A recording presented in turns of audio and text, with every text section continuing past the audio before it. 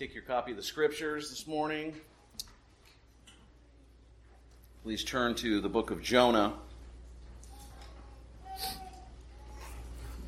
The book of the prophet Jonah. We'll begin reading in verse 17 of chapter 1, but before I do so, let's join our hearts together once more and ask His blessing upon the preaching and the hearing of His word. Let's pray. Our dear Lord, eternal Father, we come again before you, praising you, thanking you.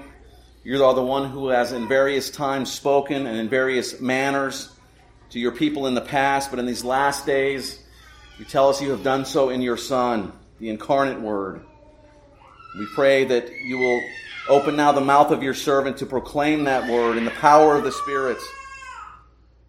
And we pray that the same Spirit would open the hearts of its hearers here assembled to receive your holy gospel and write it on their hearts, your holy law, even as you have promised to do so. All of this, gracious Father, we pray and ask in the name of Jesus Christ. Amen. Jonah chapter 1, starting at verse 17, I'll read to the end of Jonah chapter 2. Please give your full attention. This is the word of our God.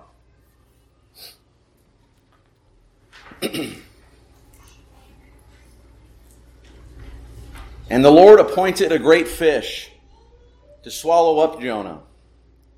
And Jonah was in the belly of the fish 3 days and 3 nights. Then Jonah prayed to the Lord his God from the belly of the fish, saying, I called out to the Lord out of my distress, and he answered me. Out of the belly of Sheol I cried, and you heard my voice.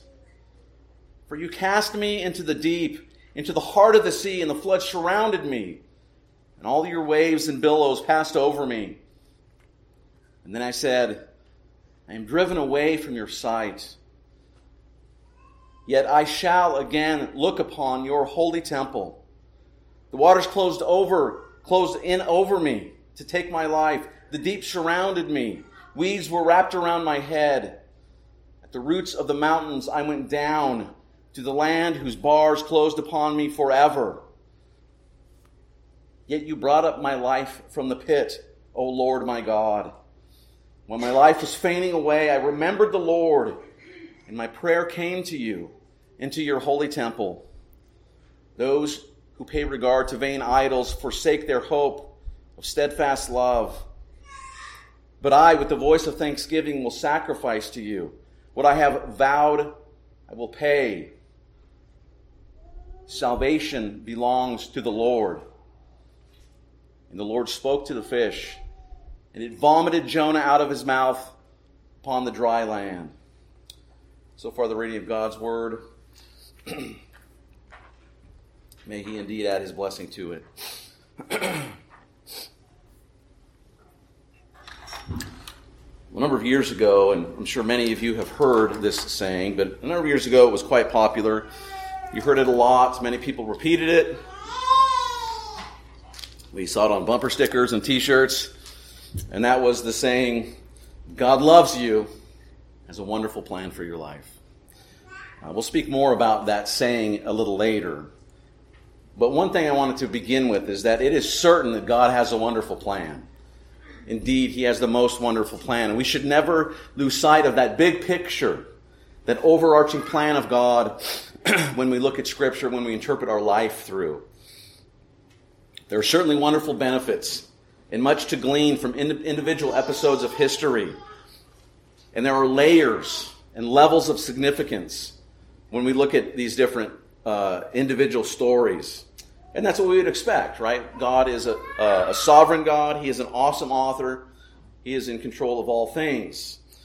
So it should not surprise us that there are layers and levels to his word and to all of the words in that word. And we get a sense of this, something of this. We get a sense of the depth, right? No pun intended. We get a sense of the depth of God's word here in Jonah as we begin to work through it. We're going to look at some of these layers and see that we should never look at a passage of Scripture apart from the big picture. I heard a pastor once talking about a student that called him. He had a presentation or was teaching something the next day, and he called this pastor one night, and he asked him, "What's the Bible all about?" And after beginning to unfold some of the themes to the student from Scripture, the student said, "Is there just one verse that you can point me to that answers that question?" And the pastor thought about it for a moment, and he said, "Well, if you want just one verse, it's the end of Jonah 2, chapter 9. Salvation belongs to the Lord." Right? Salvation belongs to Yahweh. That's the big picture in a single verse. And so let's continue now to look at the Lord's salvation. Salvation that belongs to this Lord as we continue to work through Jonah. Right? Chapter 2 has much to tell us about our personal experience with God, to be true. But it also tells us about the big picture, what God is doing in the big picture of history. Chapter 2, as you know, as we just heard, contains a psalm prayer that is a great source of comfort and a great source of hope for God's people. God shows us the source of that comfort and hope, ultimately where? In the person and work of Jesus Christ. In our passage this morning, there's a shift, there's a change in Jonah. Right? His rebelliousness is gone. No longer the rebel prophet. Now he cries out to Yahweh, the Lord. So let's first look at a review of this rebel prophet by way of remembrance. Right? Recall that the chapter 1 was kind of an introductory event to the rest of the book. It is used to set the stage for the remainder of what follows, the remaining chapters of Jonah. We saw last week there in chapter 1 that Jonah is rebelling against the word of the Lord. Remember, the will of the prophet against the word of the Lord. And Jonah is rebelling. And recall, we saw Jonah, him going farther and farther away from God's presence, fleeing from the presence of God. And we saw the pagans, recall, the mariners on the ship, the pagans, praising Yahweh. And Jonah denying the Lord in the way that he acted. What a contrast. And that scene closed, you recall, with these men throwing Jonah overboard and leaving him in their minds for as good as dead. They knew he would perish. And they prayed to God. Remember, they prayed to Yahweh. And they said, "God, don't hold this man's blood against us. Don't hold us accountable for this. It's not our fault that he's dying. We only did what he told us to do. So have mercy upon us." And so it would seem that that's where the story ends. Again, at the first reading, you get to verse 16 and you see a resolution, right? Jonah rebels. He gets thrown into the sea and he dies. Yet we see that the story continues. It continues underwater, so to speak. We continue this morning picking up in verse 17. "And the Lord appointed a great fish to swallow up Jonah. And Jonah was in the belly of the fish 3 days and 3 nights. This great fish, it's kind of a funny thing when you first start studying Hebrew. I've mentioned to some of you in passing, the word for fish in Hebrew is dog. It's dog. And that's the reaction everyone has when they learn that. Dog? But this great fish, this dog gadol, great fish, swallows Jonah. And Jonah is in the belly of this fish for 3 days and 3 nights. And one of the issues addressed in chapter 2 is the question that we answer here that's all through chapter 2. Where does one go when he is utterly forsaken by God? What does one do when he feels that he's been forsaken by the true and the living God of the heavens and the earth? What does he do? Where does he go? And we see in the beginning here that Jonah, as he hits the water, and all of that noise above, all of those things going on above, all of the wrangling and all of the terror from the storm, and all the shouting back and forth, all of the praying to various gods, all of that has gone mysteriously silent.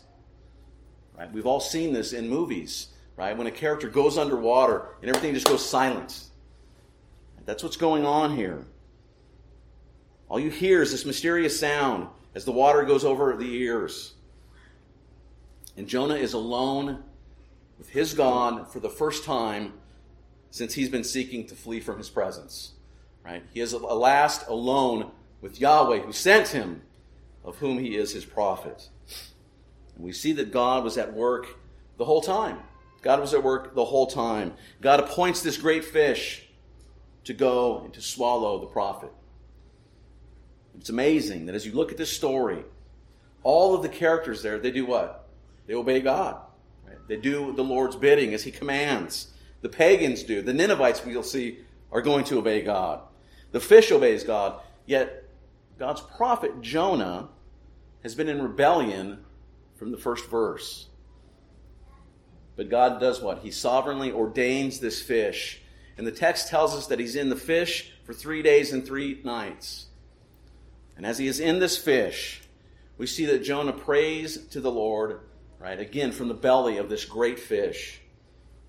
Jonah's prayer that we're about to read comes from inside of the belly of this fish. Again, look at verse 2. I called out to the Lord on account of my distress, and he answered me. And he answered me. And he sets up here, we see Jonah, from what we know from the Psalms, is a psalm of thanksgiving. It's a prayer of thanksgiving. And there's a specific formula, there's a regular formula that we see in psalms of thanksgiving that we know about. It's something that would have been ingrained in the mind of in the Hebrew mind, right? Because they knew the Psalms, they prayed the Psalms, they memorized the Psalms. The Psalms were there for them in times like this, right? This is the kind of thing that we can hear in Psalm. We can hear King David say this in Psalm 118. I called out to the Lord, and he answered me, and he set me in a broad place. Or Psalm 20 that we heard in our Old Testament reading. In my distress, he heard me. And notice David uses this formula when he was in great trouble, but he's now been delivered from that. And so he is telling the people, look, this was my need, and I called out, and God rescued me. And the thanksgiving that follows. And so Jonah begins his prayer almost in the exact same way as the psalmist. And we'll see that almost every verse from Jonah's prayer here can be lifted right from the Psalms. Jonah had prayed this way all of his life. And this is would naturally come to mind for him. He's familiar with the Psalms. Right? And this is another one. This is another reason why even for us, brothers and sisters, model prayers, patterns in liturgy, regularity, singing of psalms, praying psalms is so valuable. Right? When you are at want of what to say and what to pray in your distress, those things are there for you, ingrained in your mind, God's word in you. They're valuable. And so we see this language, this prayer, in Jonah 2, as we go on, it is nothing short of life versus death. Right? Jonah is battling a life and death battle in this prayer. We seem so disconnected from it, but enter into what's going on here as we read this. Right? He knows what is about to come upon him, and that's why he uses the language that he does. Right? Again, we see these two powerful themes in this prayer. Powerful themes, powerful images that we see throughout Scripture. And those are the themes of water and the theme of the Sheol, right? The place of the dead. Right? We can look at places throughout Scripture, but one of those places where we see this water theme, and we've talked about this a number of times, but Psalm 69 rather. I'll just read the first 2 verses, where David says, "Save me, O God, for the waters have come up to my neck. I sink deep in the mire, where there is no foothold. I have come into deep waters, and the flood sweeps over me." Right? Remember how he's using that language as we work through this. Think of the themes of the great flood. The great flood. Water, destruction, death. It is a judgment. Or think of the Red Sea as the Israelites go through. Yes, it is redemption for them, but for the Israelites and for the Egyptians, it is judgment, it is terror, it is dread, it is death. And they are consumed. Water in Scripture, there's this image of death and chaos and calamity. And by the way, remember what it says when the new heavens and the new earth come in Revelation, the end of the book of Revelation. What happens to the sea? There's no more. Right? This chaos, this calamity, this death, fear is gone, along with tears and mourning. Right?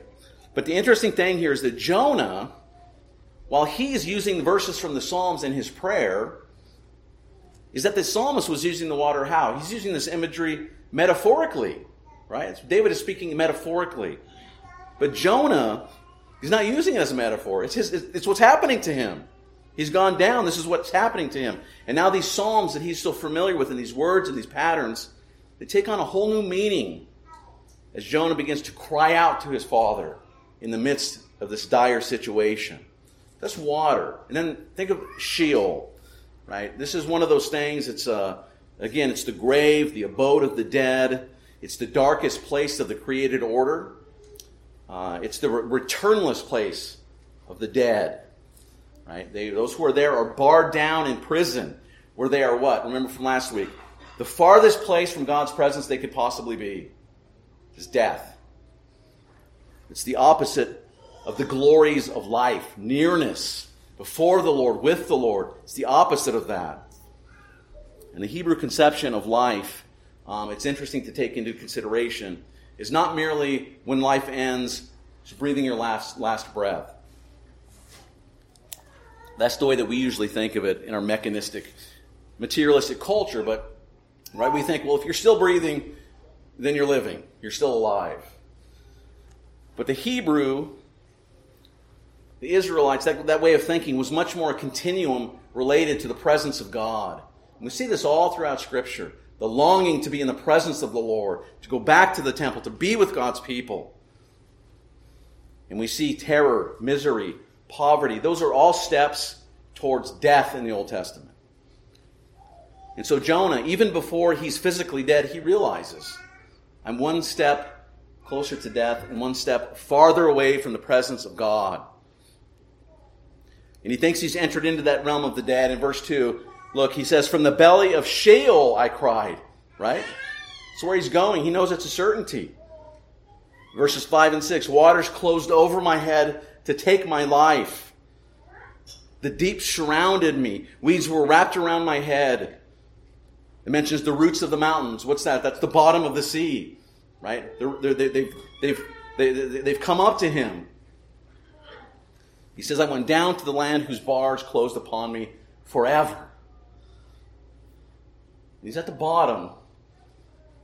And he knows that if God does not intervene to save him, he is what? He's utterly forsaken. And then notice in verse 4, right? What was his desire last week in chapter 1? It was to get where? Away from God. And he got what he wanted. And he realizes in verse 4, he says, I have been forsaken by God. I've been cast out from your presence, driven away from your sight. He's gone down to the farthest place in the world from God.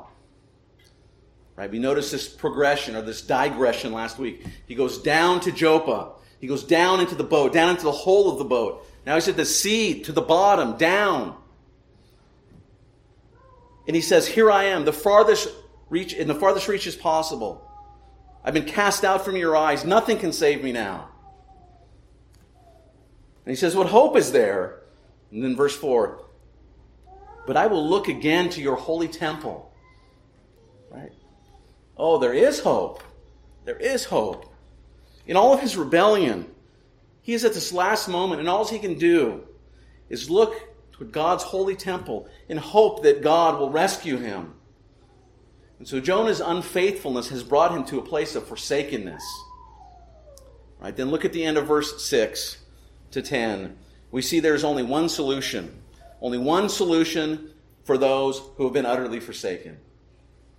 I notice he says this in verse 6, the second half. But you have brought up my life from the pit, O Lord my God. His hope is in the Lord. Finally again, God's faithfulness has brought him back from the pit. Verse 7, when my life was ebbing away, right, when it was slipping away, I turned to you, and you heard me. At the end of the day, his hope, his only hope, was in God's faithfulness, in God's mercy to him. God's mercy to Jonah, this prophet, this rebel prophet, even when he was forsaken. The only one who could save him, the only one who could help him, is the only sovereign, living God that there is. He was fleeing at all costs from the presence of God. Now he's lamenting that absence of God's presence. And he pleads and he longs that he will return. And God brings him back. He brings him back. And then Jonah what? He tells of the wonderful salvation that he experienced. Again, verses 7 and 8. Yet you brought up my life from the pit, O Lord my God. When my life was fainting away, I remembered the Lord, and my prayer came to you, into your holy temple. The depth, right? That downward movement that Jonah went through, ending in the pit, in the realm of the dead, it ends when Jonah says, you brought up my life from the pit. And then verse 9. In verse 9, he recognizes that he must repent. Right? He knows it so. And so he says, I will pay what I have vowed. He was the mouthpiece of God, the prophet of Yahweh. And he says, forgive me, and I will do what you have commanded me to do. This text is full of repentance.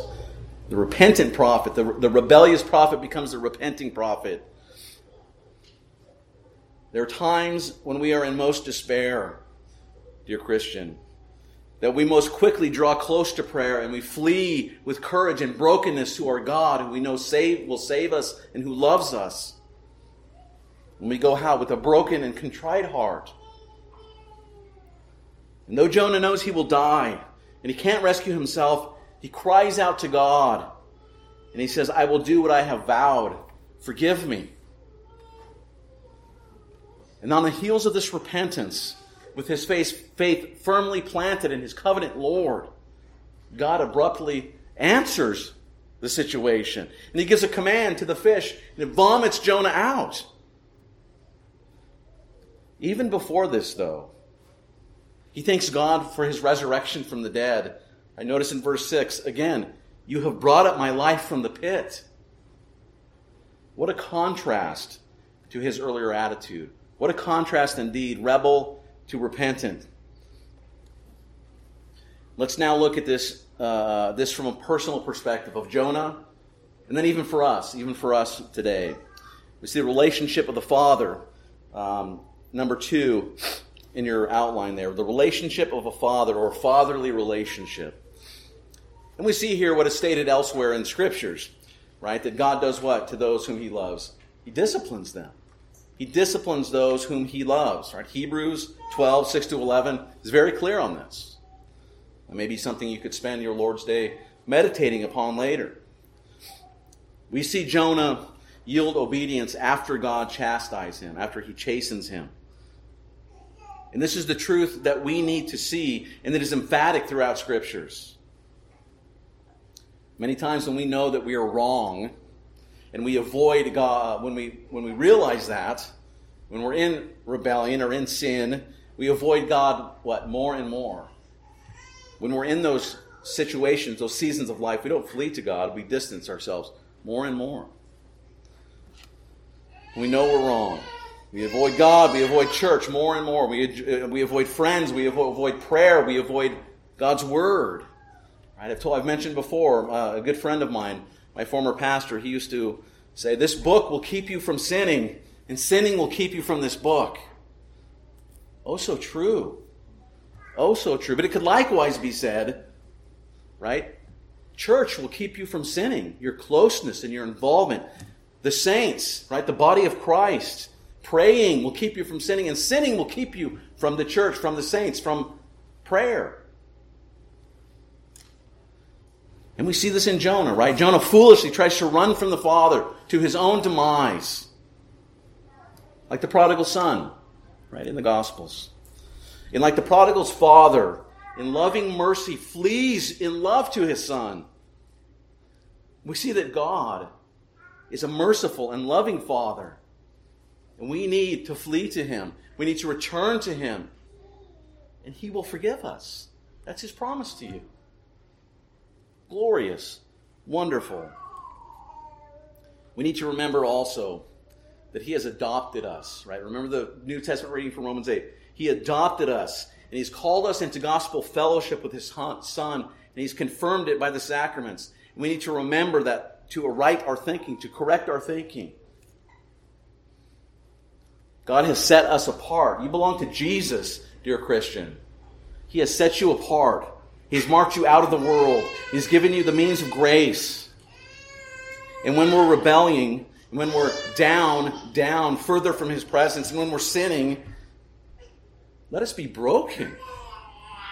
May we be broken, not fleeing from God, but remembering His fatherly love and His care for us. His love for us, and we must humbly return to Him with a contrite and a broken heart. Flee to Him. Every one of us. We should recognize God's gracious and fatherly interaction here with Jonah and draw conclusions that God will and He does deal with those who are His in the same way. Right? It's not just a story there to tell your children. We're to draw from and glean from what the Lord has for us there. We should also note that when we find ourselves in the midst of estrangement from God, that we too, like the prodigal son, we should seek out and return to our Heavenly Father because, He is waiting to flee to us in love again and again because of His promise to us. So we can't just, again, look at these truths divorced from that big picture that I began with. And with that big picture, God's story, right? It is God's history. And He's working it out, and He's doing something deeper here. And this brings us to the third point in your outline. And that is redemptive history. That is the big picture. The history of redemption, what God is doing in His creation. Jonah is not merely primarily the prodigal son of the Old Testament. Right? In a sense, he is. There are layers there. That's not the only layer in Jonah. Jonah's main purpose is not just about Jonah. And it's not just about us for that matter. Jonah is about issues greater than the need for repentance of wayward sons of God. It's about that, but it's about more than that. Jonah's personal experience, his history, is knitted together with the fabric of God's big picture in the history of redemption, redemptive history. Jonah is explicitly functioning as a type. Right? You all know this concept of types. He's a type, an impression, a foreshadowing of whom? The person and work of Jesus Christ. Right? Specifically, His resurrection from the dead. Christ drew on Jonah's entombment as a type when preaching to the Israelites and when answering the Pharisees. Jesus drew on Jonah's entombment in the fish. They demanded a sign, remember, to test the authenticity of Christ's preaching and authority. And to that challenge, do you recall how Jesus responded? Right, in Matthew chapter 12, Luke chapter 11, He responded this way. He said, "An evil and adulterous generation seeks a sign, but no sign will be given except the sign of the prophet Jonah." Right? Jonah's own mission was what? To preach about the need for repentance. That's what his calling and what he was sent to do. His calling and commission was to preach repentance. It was accompanied by a miraculous sign. Deliverance from death through that great fish. The Dag Gadol, the great fish. And Jesus too, He told His questioners that He brought a message of repentance. And that His own preaching would be accompanied by and signed and sealed by miraculous signs. A particular miraculous sign. His own deliverance from the dead. Christ would be entombed in the heart of the earth for 3 days and nights, but raised to life on the third day. And Christ Himself interprets Jonah chapter 2. And He shows where He is in that passage. And He says, Jonah ultimately points to my resurrection. And this is important to understand, Jonah 2. We don't want to look at Jonah's relationship with his Heavenly Father in the abstraction. Right? And to think, it's only or merely about that. And how he chastens and disciplines his sons. Those things are there, but much more is going on there. We see that in the text. We see this next, right? Jonah does tell us of God's fatherly care. He does. Jonah does tell us of that. And that He forgives and that He loves and that He rescues those who are forsaken. But why? Why? Why does God care? And if you've got any amount of tenderness in your heart, you ask yourself that often, right? Why me, Lord? Why me? For his good pleasure, because he loves you. But why does Jonah tell us this, right? We're at number 4, right? What in answering this question, right? Jonah tells us these things. He gives us reasons for hope, right? Reasons for hope, right? And so in answering this, we need to return to the idea of God's plan that we started with. The purpose of God's fatherly care is ultimately driven by his primary desire to glorify himself through his son, Jesus Christ. Right? That's ultimately what Jonah's about. And this is the first reason for the hope in Jonah. The first reason for hope is God's purpose to glorify himself through Christ. And think about it. Jonah's entire life that we know about it here. Rebellion, right? He attempts to flee from the mission that he's been given. We have this fierce storm. We have this entombment in the fish, in repentance, and then ejection from the fish. It's all ordained by our sovereign Lord to serve a greater purpose. Right? God's big picture, and that is what? Well, we already read it. We already read it from Jesus. It's to point to the person and work of Christ. And we can't see this in abstraction from that big picture. Right? God's desire to glorify himself in Christ. Jonah's history isn't God loves you and has a wonderful plan for your life. It's not don't rebel, be obedient. That's how this is usually presented, Jonah. Don't rebel, be obedient. As if God is our cosmic genie, where we're told if we obey, God blesses. End of story. God is not simply there to provide comfort or to grant wishes or to forgive sins. He does do those things. He does forgive sins. He does give comfort. But what do we confess about this God? Is that he ordains whatsoever comes to pass. Right? Whatsoever comes to pass. Why? For the ultimate purpose of the glorification of Jesus Christ. Right? He's not just like a Roman god capriciously playing with his creation. That's the purpose for all of it.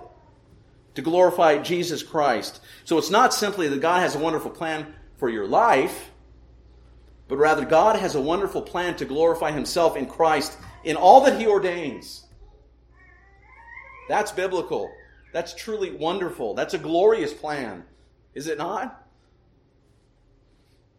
And the question we need to ask ourselves in light of that big picture, in light of that glorious plan, in light of the big picture and Jonah's experience, the question, in what way do I or can I contribute to God's desire to glorify himself in Christ? Many ways that we can answer that. But hopefully the answer underlying it all, whether it's to seek and to serve obediently our Lord and to seek his kingdom in all things, right? Matthew teaches us this. Is ultimately that Christ would be glorified. Christ would be glorified. You see, God's desire throughout all of history has been to do that very thing, to bring glory to Jesus. Right? And so I ask, brothers and sisters, is that your desire? Is that your desire? To bring glory to Christ your Savior? Is the glory of Christ that thing that drives all that you do? Right? Is that the end and the goal that drives and leads your heart in your actions and thinking and movements in life?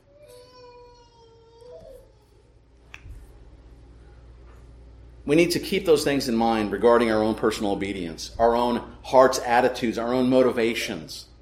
Right? That's first. That's first. That God's plan is that all things should be to the glory of Christ. Right? And that should render all that you do as purposeful. Right? There is purpose to the things you do if that is the purpose and that is the end. And that gives hope that whatever God brings to pass, he does so because he desires Christ's glory by it. It's nothing less than the hope that comes from the fact that God is sovereign. Right? God is sovereign. And we should see that no matter what, whether in obedience or disobedience, God will advance his plan. God will advance his kingdom. And he will glorify Jesus Christ. Our sins will never get in the way of that desire of our Heavenly Father. And that's not a license to sin, as some people have thought. Because either God will discipline, or disobedience will suffer at God's wrath. Right? Either way, to the glory of Christ.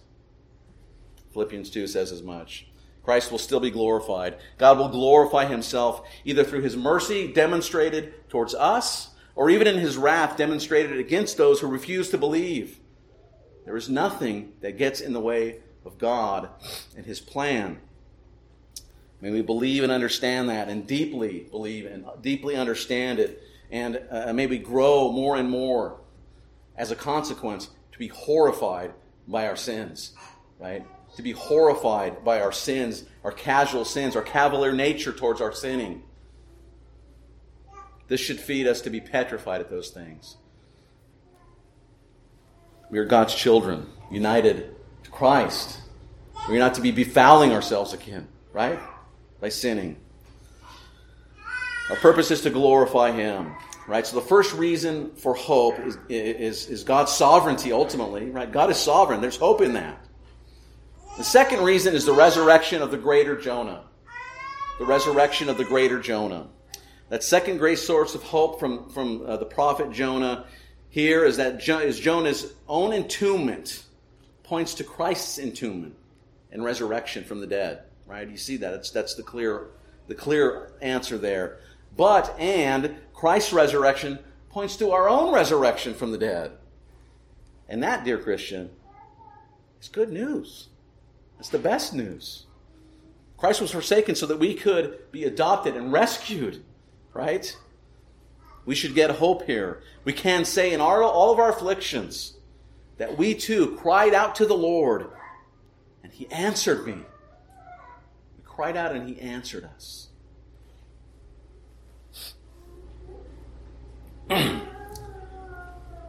We should get hope here, brothers and sisters, in all of our afflictions. Out of the belly of death, we can say, he answered me, and out of the belly of death I cried to you, Lord. You heard my voice. Heard my voice. May we never lose hope, because we know that on the last day, he will indeed eject us out of the ground, just as Jonah was ejected out of the great fish. Look again at Romans 8:22 and 23. For we know that the whole creation has been groaning together in the pains of childbirth until now. And not only the creation, but we ourselves who have the first fruits of the Spirit, we groan inwardly as we wait eagerly for adoption as sons, the redemption of our bodies. It has come. It is going to happen. We long for that. We long for the resolution of that promise. We wait eagerly for it. And so does God have a wonderful plan? God has a wonderful plan. And it's to glorify Jesus Christ. Right? Are we part of that plan? What part of that plan are we? Right? Do we find ourselves, do you find your life in Christ in that plan of glory? Turn to Jonah 2 in your suffering, dear Christian. Turn to Jonah 2 in your affliction. Preach the gospel to yourself regularly.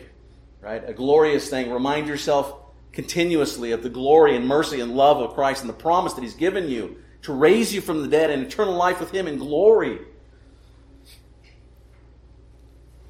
If we suffer and we are afflicted by trials, turn to Jonah. Turn to Jonah. To know that even though death has a grip around us, and we must all pass through that veil, to know that even though death has a grip, death does not have the final word.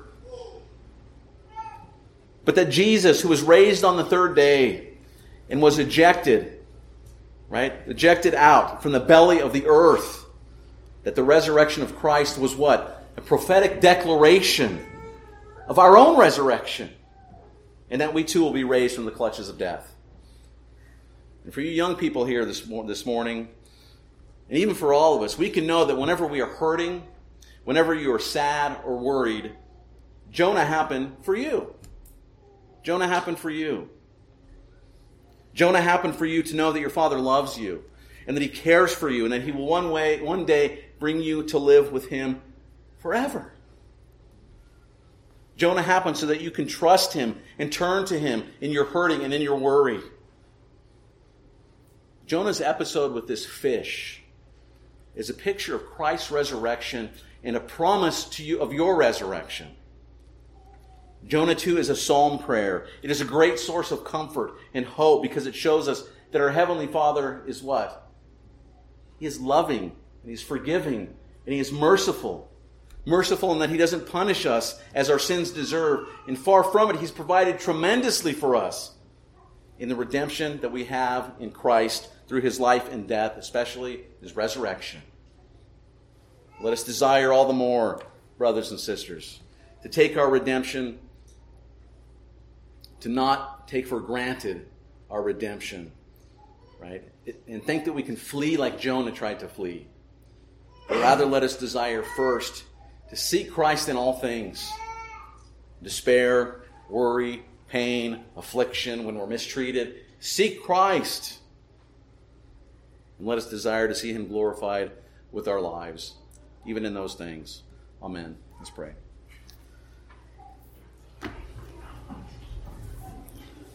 Our almighty and loving God, we come again before you. We are awed at your word to us, at your love towards us, at your mercy towards us. We pray, Lord, you would continue to give us minds and hearts that believe and that receive these truths. Father, that Christ's perfection is given to us, though we are sinners and rebels, and that you sought us and saved us. You've secured our sure redemption. Lord, we pray, continue to draw us near. We pray, Lord, that as your word goes out, that you will indeed accomplish your desired results in all things. Father, we pray, may the confession of our mouths match our lives, Lord, in all that we do. May our confession indeed be true, and may we be assured of the victory won by Christ for us. We trust in Him for our very lives, now and forever. Lord, we pray this morning, even as we partake of the supper, may we revere you and know you, that you are the one who has made us partakers of the kingdom by faith. Father, we pray for this church. We pray particularly for the Pokratsky family. Lord, we join them in praising you for binding them together in covenant marriage. We pray, Lord, strengthen that marriage. Bless them in every way. Protect them physically and spiritually. Lord, we pray for this covenant child, Evelyn. We pray you would continue to bless her as well. And we pray that you would bless Becky as you have blessed them and given them another covenant child, Lord. We pray that you would protect mother and child. We pray for our brother Paul Ragwa as well. We pray that you would give him strength, give him a mind that is clear as he continues his studies. Lead him in the way that he should go, what you have for him. Lord, we pray for the Runkle family as well. We pray for the Runkle children, that you would strengthen them and protect them in Jesus. Bless and aid Sam and Jenny as they seek to teach and model a life of faith before them and faithfulness before them. Lord, we pray for your people, whatever hardships that we might be going through in this life, that we would again and always see that you our God and King, that you are faithful and gracious and good to us, and that you love us with a perfect love, and that you are there for us to receive us. Lord, we do pray for this church, Providence. Be merciful to us. Provide for our needs. Strengthen each of us spiritually. Strengthen this body. Keep us from growing satisfied or keep us from growing fearful. But strengthen us to and conform us evermore to the image of our King, your Son. Use us, we pray, in our lives and our lips to grow and to show the love and grace that we've been shown, and to invite people to come and to hear of your mercy and holiness, and to hear the gospel and be confronted with Jesus, the only hope for life in this world or the next. Lord, we praise you, and we thank you that we can come boldly before you by virtue of Jesus. And we ask all these things in the name of your Son, our Savior, that same Lord Jesus Christ. Amen.